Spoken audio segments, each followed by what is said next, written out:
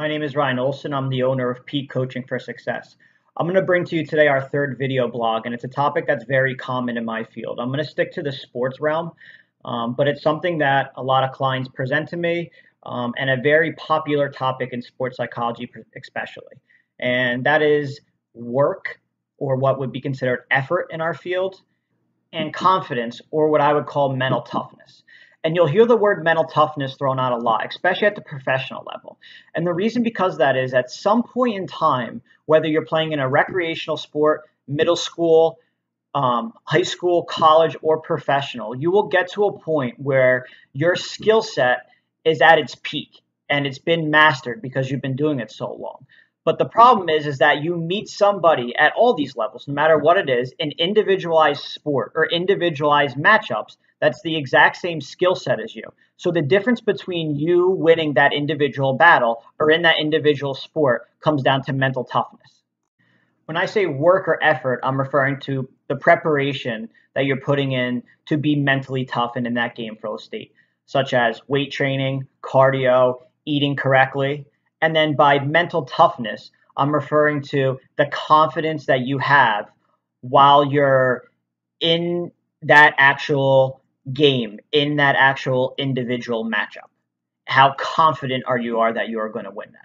So how do these things go hand in hand, you ask? A lot of times I'll have something presented to me by a client, and they'll say something like, I've lost my mental toughness, I've lost my mental edge, I've lost my confidence when in that situation that I used to have before.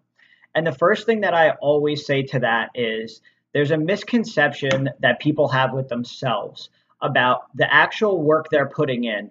So as a freshman, as a sophomore, as a junior, you hit the gym consistently 6-7 days a week, followed your weight training. You were doing clean eating. You were ingesting exactly what needed to go to your body, and you were leaving out what doesn't belong in your body. You were getting in your, pulls if you're a baseball player. You were getting in your long runs if you needed stamina and you were doing cross country events, or your, 9-minute sprint jogs if you were to compete in something like a wrestling match, right? These are all individual matchups.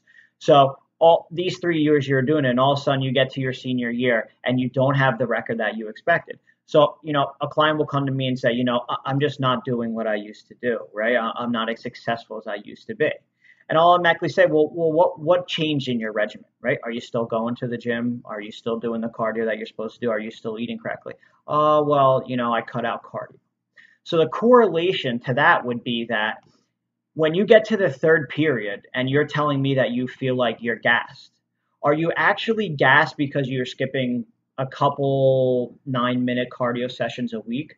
Or are you mentally gassed because you now lost your mental toughness because that that this guy that's very successful, that has an individual matchup with you now, did that cardio, did that eating regimen, and did the weight regimen? And the answer would be that is the reason that you lost your mental toughness, right? In your mind that you didn't do the work that person did.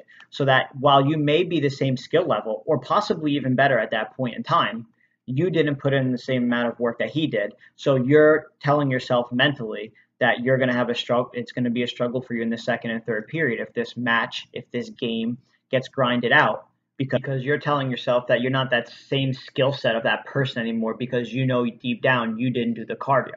Same thing could be said for strength training. You're telling yourself, I'm not going to be as strong now because this person probably did the weights and I know I didn't go to the weight room. Or I ate out and had fast food 5 times this week. And while I did make weight, I know that I didn't eat as well as this person because this person's been training. So you're mentally telling yourself, because deep down you didn't put in the work, the effort to be mentally tough when you're presented with that situation.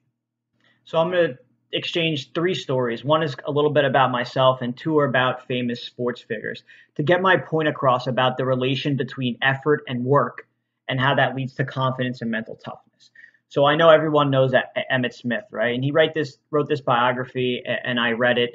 And when online videos became prevalent, it was actually put online. So you could actually go YouTube it. And this interview, was actually proof to what was published in the autobiography, because people didn't believe if it was actually true or not, right? So he wins the Super Bowl in 1993, and he rushed for like a touchdown and over 100 yards, I believe, and he had a few receptions for it was minuscule, maybe 20 yards or so. And after training camp and like a Super Bowl, you would think that an NFL player is probably grinding for like 8, 9 months, maybe even more, right? Every day. So media goes back in the locker room, and they're walking around the locker room. They're looking for Emmitt Smith, and he's nowhere to be found. So there's an entrance to the locker room that's off the field, which is where most of the media people that have the credentials to do go. And then there was this back entrance. So this one media rep goes in from the back, walks past the weight room, and he sees somebody on the bench press benching weights with the lights off. Lo and behold, it's Emmitt Smith, right? He's got 285 pounds in the bar, and the lights are off, and this media person goes in. He's like, "What are you doing?" And Emmitt Smith said, "You know what? I won the Super Bowl, so I could rest now." And they actually made it a commercial, right? So he does two more. He does 2 reps, racks up the weight, adds on 325, there for 2 seconds, another rep, 2 seconds, another rep, another 2 seconds, a rep, throws up about 12. So the media person says, "Are you done?" And he says, "Listen, all men are created equal, but some work harder in the preseason." So basically what he's saying is that he's not willing to be outworked, and he's not willing to rest. That to such a degree that 5 minutes after the Super Bowl, he's in the gym, in the weight room of the Super Bowl host, putting up bench press reps. Okay? He's not willing to be broken down by someone the same skill set due to mental toughness, because he's going to put in the work and effort. Okay? Now, mixed feelings about Ray Lewis. Understandable. I read his biography also. He's very motivational to me. I don't know, he's always stuck with me. He's somebody I listen to before all my games, whether it's baseball, softball, or other sports I play, just to stay in shape. Always was a go-to for me. I understand people despise him for what may have or may not have happened in Atlanta, but from a motivational standpoint, let's think about the story in that context. And he used to wanted to be beat by effort or work, or have anybody mentally tougher than him, that for 5 hours every single night he would get out a deck of cards, and he would go through the deck of cards and do sit-ups for every single card he drew, and then he would go back through the deck and do push-ups for every single card he drew. And he did this throughout his entire high school career and his entire college career. And then later on, you could even, another thing, you could go on YouTube. He actually would do 5 or 6 training sessions a day the entire offseason. Okay. Again, this is a person who's not willing to be outworked, not willing to have somebody put in more effort than him. And then when you get to those game situations, individual matchups, you realize that there's nobody that could be mentally tougher than you. There's nobody that can be more confident than you. And these people that are going up against you that may have had a slip up at some point in time in one of the areas that you need to be mentally tough, they're going to lose that matchup. Okay. So lastly, to drive the point home about myself, after college, I was transitioning into playing baseball and recovering and going into men's slow pitch softball. And believe it or not, there's actually players that get paid to play men's slow pitch softball. And it used to be really, really competitive. I've been out of it for a few years, so I'm not sure the competitive level now. But I had a season that was semi-successful. I played well. I put in very little effort. I would drink on the weekends, eat whatever.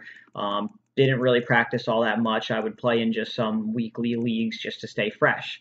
And after the season was over, I played well enough where I was getting calls from other teams to come play for them and step up a few levels. It has levels from like A to E. And I was going to move up 3 or 4 levels to the B from the teams that were calling. And, I had told myself that, I really wanted to be a better player and hone in on, a skill set for slow pitch softball. Every day I had a friend named Vinny Soriano. He would hit me ground balls every day. after work, I would drive home. I would commute. He'd hit me like 500 ground balls a day, and then I would take like 300 pitches of BP from him. And in the morning at 5 a.m., I would wake up and I'd go do weight training. Then I would go right to work. And then after BP and ground balls, I would either run poles for baseball to, stay in bases, run bases, sprint jogs, or, based on my regimen from the guy that was doing weight training for me, I would just go back to the gym and walk on the treadmill. And my point to all of this is that when I did this all for 7 months, when I got into the box, I literally would smile almost at the pitcher because I knew that we were at the same skill level and there was just no way he was getting me out. Or on the field, I knew that there was just no way I was going to make an error because I've seen all the ground balls that could be hit to me before. And my point is that I've never been in that mental toughness state before. That was always a problem for me. And it was always because I never really just put in the work to be as successful as I could. But when I got to that state, I just felt like I was unbeatable. And that's what mental toughness is. And that's why people put in the work and the effort to have that mental toughness, because everybody gets to the same skill level. I knew that pitcher was the same skill level as me, but I knew that I outworked him for that year. There was no doubt in my mind about it. And that's what mental toughness is. It's about having the confidence in the work that you've put in to be mentally tough. Now, there's certain instances for sure that, you just have a bad day, have a bad tennis match, have a bad wrestling match, and you get beat, but it's not due to effort. And those circumstances do mess with your mental toughness and confidence going forward. But there's other ways to address those and go around it. I'm strictly speaking in this video about mental toughness being broken due to lack of work and effort, or due to lying to yourself about the work and effort you do. And then it comes up honestly when you get put into that game flow situation. But my point is that if you feel like you're losing individual matchups, or if you have lost your mental toughness that you used to have, reevaluate what work and effort are you putting in. Are you putting in the max work and effort that you can to receive the exact same results? Or are you putting in half the work and effort, a third of the work and effort, or 3/4 of the work and effort? And then in turn, when it gets to the time that you were in that game flow state to be mentally tough, you've lost that mental toughness due to the effort and work you've put in. Hope this was an informative video for you. Like I said earlier, this is something that professionals strive for. It's a constant discussed topic in the field and a very common presented topic from clients. Having the mental edge, especially in professional sports, when you're at the same skill level, and that is the difference between winning and losing, or winning an individual battle. But it does relate to all sports, no matter what level you play at. Being mentally tough or at a rec level with somebody the same skill level as you is just as important as a professional level. It doesn't matter how good or bad you are, or in terms of what level of sport you play, because if you're the greatest at rec, you need to be mentally tougher than the other greatest person that's in that rec sport. So last thing, I would like to give a shout out to Sedulicious Performance. As many of you know, my brother Chad Olsen is the strength conditioning specialist on there. Him and 3 other athletes that were put on the blog last week, T. Mendoza, Talia Stillman, and Carmen Ramsey, all compete in the 2018 Palm Beach Open this weekend in Florida. Peak Coaching for Success flew out for it. They were all very successful, qualifications and personal records and everything. They all did a great job, so I just want to make sure that they got highlighted on video, as they are in the articles that are being posted to our website, blog, Facebook, Twitter, Instagram, etc. As topics like this come up that I feel are prevalent and should be discussed, I will continue to make these as they come about. Thank you for tuning in. If you liked it, please subscribe or like the video, share it, and I see you soon.